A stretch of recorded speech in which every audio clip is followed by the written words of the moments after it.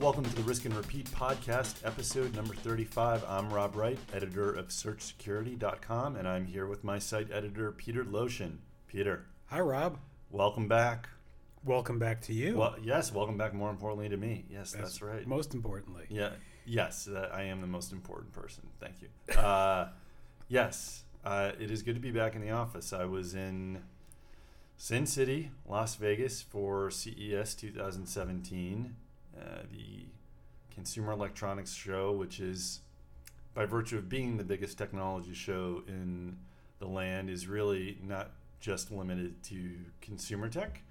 It's become sort of a mishmash of Comdex and CES. And actually last year I kind of complained about the fact that there wasn't, or kind of, I did complain. I did a blog post about how there wasn't enough security focus at CES and that there needed to be more attentiveness to InfoSec. And then what happened? They gave me a call and they said, put up or shut up. No, that's not how it happened, actually. I'm sure they didn't even read the blog post. I was asked to participate in the Cybersecurity Forum, the sort of sub-event within CES dedicated to enterprise security. And this is the second year that they did this. They did it last year, unbeknownst to me at the time that I wrote that blog post. No, that's not true. I think I did mention it. But yeah, so this is the second year in a row that they put together the Cybersecurity Forum, and I was lucky enough to be asked to speak on a panel discussion with some security folks about some important matters, and it was security. It was fun, yeah. Security related. Yes, security related. It was actually InfoSec hygiene. How do you, what can you do to protect yourself individually? What can enterprise security teams encourage employees and users to do to protect themselves? Stop making it so hard. Why do we keep making the same mistakes over and over again? You picking up a theme here? Risk and repeat? Sure. The core tenet of our podcast? People making the same dumb errors, unforced errors over and over again, shooting themselves in the foot. So I did a panel on that subject. But I guess before I kind of go into that, it was a pretty good lineup. Of folks. There are folks like Stina Ahrensvard from, she's the founder and CEO of Yubico. Brett Hansen, who we talked to, who visited us here. Yeah, I saw that. That's great. TechTarget headquarters, Vice President of Endpoint Security at Dell. A lot of good speakers. There was a couple of really good panels, actually, that stood out to me. There was one on compliance and regulation in the U.S. and how it pertains to cybersecurity, and there were folks from, I believe, there was representatives from the FTC, the DOJ, and I'm trying to remember the other agency, not DHS, but so three government folks, and then I think there was a member of a sort of a NGO nonprofit on there as well, discussing basically a lot of inaction is leading to a lot of compliance and regulations for cybersecurity. There was another good panel on Inside the Mind of a Hacker that had some interesting tidbits on motivations and of cyber criminals. I mean, obviously we know it's money, but yeah, it was a good show. So let's hear some more about your panel. Okay, that's the important one. Okay, it is the important one, right? My panel was, like I said, on security hygiene. The panelists included Jeff Green, who is Senior Director of Symantec's Global Government Affairs and Policy. Rita Marty, Executive Director of AT&T's Chief Security Office. And Michael Bergman, Senior Director of Technology and Standards at the Consumer Technology Association, the CTA, which basically they run CES. And yeah, so when this was given to me and it was like, here's the subject matter, go find out what you want to talk about. When I sat down with Jeff and Mike and Rita, the first thing we all kind of said in leading up to the panel and devising this was, we got to focus on password and authentication and stuff that people can do to sort of limit their exposure. So, and that was a recurring theme throughout the day. like not just stronger passwords, limiting password or eliminating password reuse, but it was a lot of stuff about like, well, what can enterprises do to, I don't know, make sure that their employees are not, committing those unforced errors. And one of the things we brought up, and I guess I'm going to jump ahead to this point a little bit, but I asked the question, well, what do you do, with the problem of password reuse? What do you do when Yahoo has a big breach? When LinkedIn has a big breach and it's 500 million to 1 billion people, and you're pretty sure that there's a slice of that number that includes your employees, and you can't totally rule out that slice doesn't include a password that has been reused on your corporate, applications or cloud services or whatever. What do you do? Do you let me ask you, is it an overreaction to do a forced password reset if you're a big enough organization and you're... Well, thanks for asking me on that, because I'm ready to jump in here. If you're talking about 500 million, I mean, we're not even, people say, oh, hey, Rob, you're 1 in a million. No. When there's 7 billion people on Earth, you're basically 1 in 7,000. Right. As 1 in a million, because there's 6,999 others like you.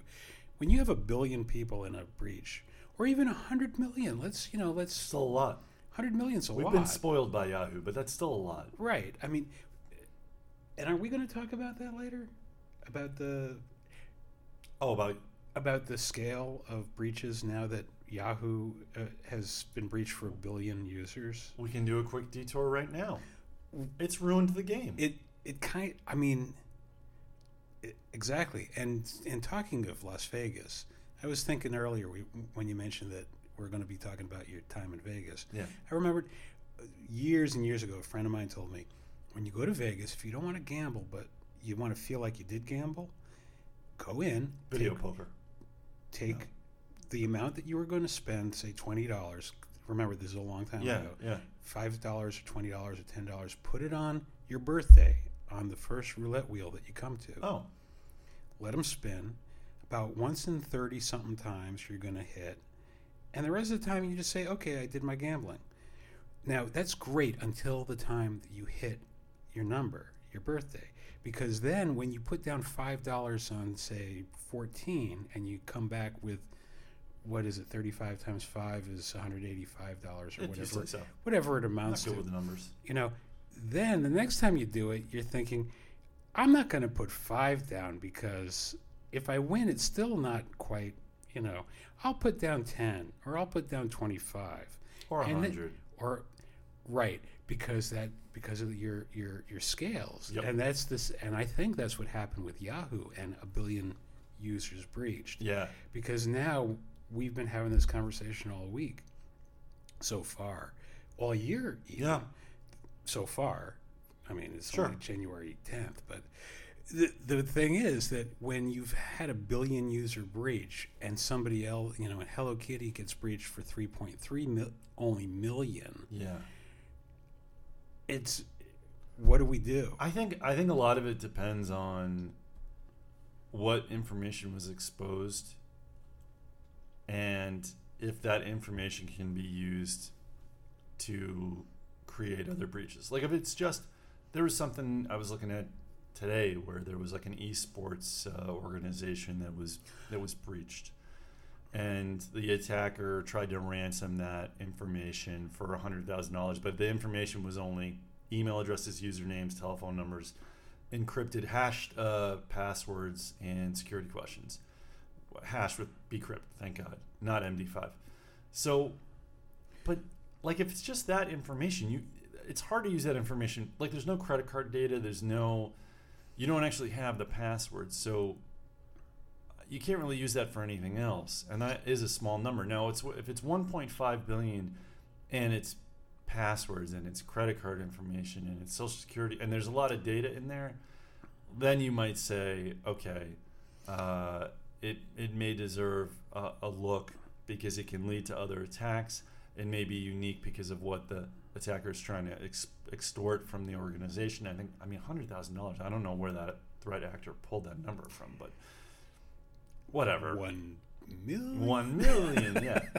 So, well, but so that kind of brings us back around to the question of what do you do? Well, no, about password hygiene. Because I want to cycle back to what the folks on the panel said. When you have 1 billion people, or 100 million, or even 10 million people that have been breached, and the question that you asked, well, how likely is it that some of those people in that breach were our employees, and how likely is it that they reuse their passwords? With large numbers, you're going to get everything. Yeah. I mean, it's like the monkeys banging on the typewriters.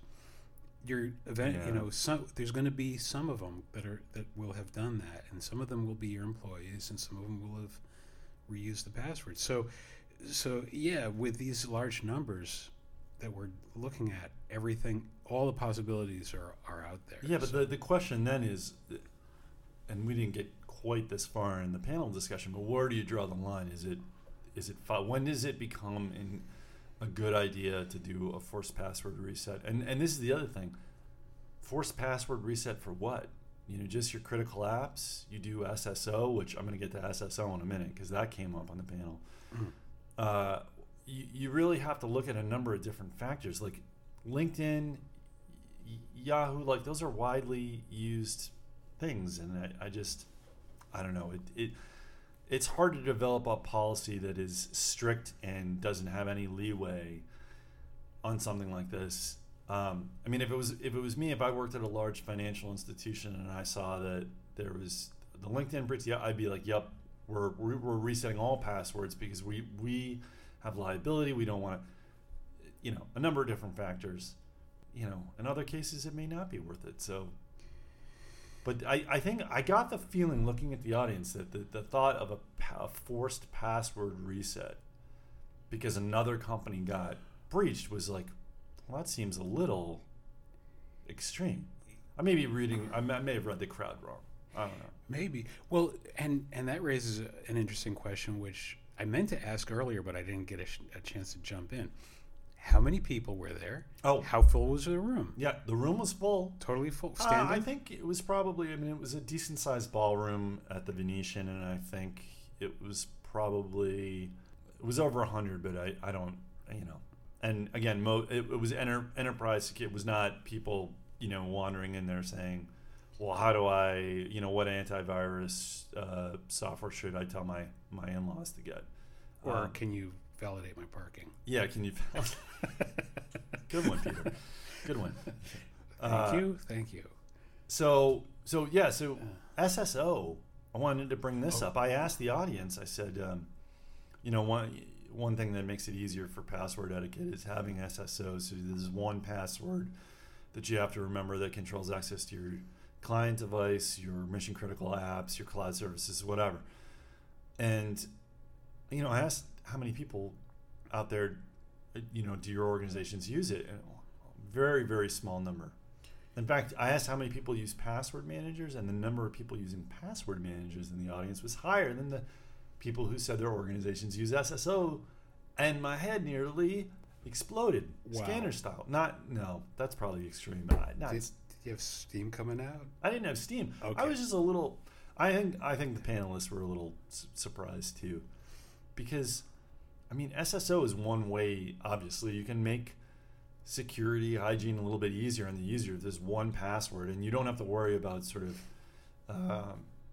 the chance. Like, I guess you worry less that the chances of someone's an employee's password reuse coming back to bite you in the rear. So the other thing that we talked a lot about, I'm not going to go through the whole panel because there's a couple other things I want to get to here for CES. But the other thing that was like a big theme was for social engineering and phishing attacks. AT&T and Symantec were big proponents of security awareness training, and I know, like I said that, and I could tell like people were cringing in the audience, like tightening up, like no more training, no more phishing tests. But Jeff was telling me that at Symantec they do regular phishing email tests. Ah. And they send them to employees to test them and see whether or not they'll actually click on them. And I think if I remember correctly, again, I was on stage, wasn't taking notes. I think he said that, typically when they do a follow-up, and usually the follow-up shows a marked improvement in how many people, usually it's half the organization that falls for it, which is not great. They do a follow-up one and shows a little bit more awareness and improvement. Rita was saying that they do security awareness training at AT&T, and that they always find that it has an improvement, at least according to their metrics, in terms of like how many people actually open up something they shouldn't, or go to a site they shouldn't, or whatever. And I'm not like going to sit here and advocate for all security awareness training, because I think some of it is really bad. But at the same time, like, Peter, how many times do we sit in here and talk about, phishing attacks, simple phishing attacks, whether it's government targets or political campaigns, or, just simple, regular, not even spear phishing, not targeted stuff, just emails sent out into the wild, and poor schmucks out there clicking on them, and that's your de facto delivery mechanism for malware today.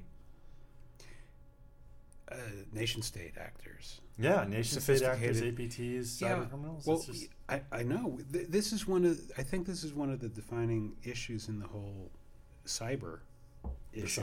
As they say in the government. As they say in the government, right? Where every once in a while people will point out that the 0 days are important, and especially the way that they're reported, because a 0 day that hasn't been reported is arguably less dangerous than a 0 day that has been reported and patched, because not everybody's patched it. But when you talk to, there's certain people that when you mention it to them, their response will be, "Don't worry about the 0 days. Worry about the 1,786 days that have elapsed since a bug has been patched, but your victim has not patched it." Yeah. So there's a lot of these, and we've talked. I'm not sure if we talked in here, but I know we have talked about this concept of living off the land. Oh, when the attackers come in, they use SSH, and they go in and they open stuff up, and they take whatever tools are there. There's no malware. They just gain credentials. You don't even know that you've been hacked, because it looks like a legit login, unless you're doing some type of behavioral analytics or sort of.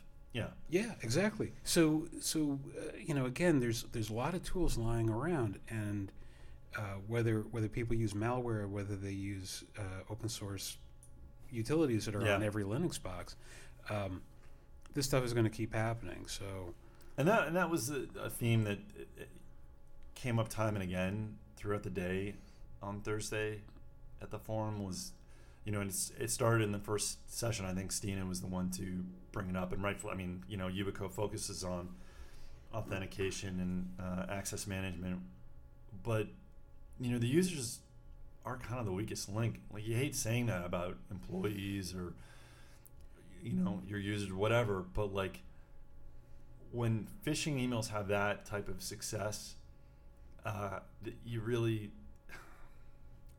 it's just something you have to prepare for, and you've got to look at your authentication and your identity and access management, how you do that, and sort of protect against like the lowest common denominator, the person who's going to engage in the riskiest behavior, and do what you can to avoid it. And I know we here at our organization, you can't reuse passwords that you had previously. You can't, they change them regularly. Thank God we have SSO, but it's little things like that, I think, that go a long way to improve hygiene. Well, okay, here's a thought. Yes, hit me. When you talk about the vector, and if you're saying email is how all of these attacks are coming into the organization, and then I think about, well, what do I use email for personally? I mean, for work, of course, we use a lot of email. It's critical, because that's how people communicate. But it's not the only way people can communicate. And at home, when I get home, I'm I'm not really using my email for much of anything but to talk to vendors of various things who are going to tell, like my gas company sends me emails telling me that I'm using 47% more gas than all of my neighbors. See, now you're going to get a phishing email from an attacker who's listening to this podcast. Saying, well, they have to know what. I don't even know what my gas company is. Well, now you just did. Now you just made it worse. They've changed it so many times, but these are all issues. But Yeah. but to circle back to my point, which got led away from. Sorry, that was my fault. No, I do it anyway. Yeah. I'll do it on my own. But Yeah. the point is, how important is email to us? If it's bringing all of these vectors that are ruining our days. Yeah.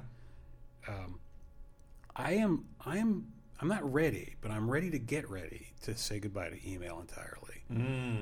I would really love to not have to do email, because every time I open up the email reader, it's like I sit next to you. I know sometimes you go get an email and you're like, oh, I think I clicked on a bad email, or I think I clicked on spam. Well, there was that one time, but the fact is that now after that, it feels like playing Russian roulette every time I see an email, because we are, this is real. So we need to switch to Signal or something. Yeah, or something. Well, I think that's going to be a recurring theme this year. You're sort of teetering on the edge of leaving email. I'm gonna be keeping track of this. I guess to get back to some other stuff that went on at CES. This is sort of related to the email vector and just how big of a problem it is. Obviously, we've spent a lot of time on IoT. So this was an encouraging part of CES. I know, as I said in the start of the podcast, I complained about how there wasn't sort of enough security stuff at CES in 2016. 2017 didn't have a lot, but this was encouraging because, obviously, Peter, what have we done a lot of podcasts on lately? The cyber. Well, besides the cyber. IoT, router, yes, routers. Oh, routers. DDoS passwords, attacks, DNS attacks. All of these IoT devices, insecure connected devices, being co-opted into botnets, and so one of the encouraging signs was there were a few vendors out there that were at least offering something to deal with the problem. So, like Norton had just announced Symantec had just announced the Norton Core router, which is a funky looking wireless router device that they actually built on their own. They didn't. I guess it's not something they bought. It's not something they licensed or anything like that. They built it from the ground up. Wireless router, encryption features, automatic updates, guest access control, DNS protection, all that sort of stuff to prevent DNS hijacking, to make sure that the thing isn't getting taken over by like the Android malware that we saw. What was it last week that was attacking wireless routers, or a Mirai botnet? I mean, those are serious threats now. These are things you have to think about in 2017. Yeah, but that Symantec Norton Core router is not an attractive piece of gear. Oh, the look? I mean, it's funky looking. I would get it. You would? Oh, yeah. Okay. I mean, it looks like the thing from Tron, like the little orb. Okay. What it looked like to me was a computer, a 1987 computer generated version of a Magic 8-ball. Well, that's kind of what was in. That's what Tron, little Tron orb was. Right. But yeah. Okay. So sorry. In the looks department, it may be a little bit behind, a little bit less than stellar, but good for Symantec for doing something that's like, oh, hey, we're not just going to push out a router that you can't do updates for, to patch holes or, address authentication issues. Bitdefender was another one. They had the Bitdefender box that I think they announced maybe a couple months ago, but they unveiled it at CES. It scans. It's something that scans and sort of detects vulnerabilities or threats like for all sort of connected devices in your home. To see if there's an unpatched vulnerability or if there's malware activity. BullGuard's Dojo, cool name, is similar product, but it's got a smartphone app that actually, the main hub, the hardware device will actually send you a security alert if, like, let's say your old router, there's something wrong with it and it's it's sending traffic or there's a DNS issue. It'll send you an alert and say, hey, what do you want to do here? Do you want to turn this off? Do you want to change the password? How do we handle this? And that was great to see something like that, because I don't know how many people out there are going to buy this stuff. I know I'm very interested, because you're probably very interested because we're security-minded folks. But at least these guys are offering something out there that's acknowledging the issue that we have before us with the IoT stuff. And I should mention that the Online Trust Alliance, there was a representative speaking at the Cybersecurity Forum, although I don't remember which panel, but they introduced a new IoT security guidance. Thank God, and they were promoting it, and it's basically simple steps, like encrypt the password and usernames. Don't ship devices, wireless connected, wireless enabled devices with default passwords that can be easily guessed. Things like that. Yeah.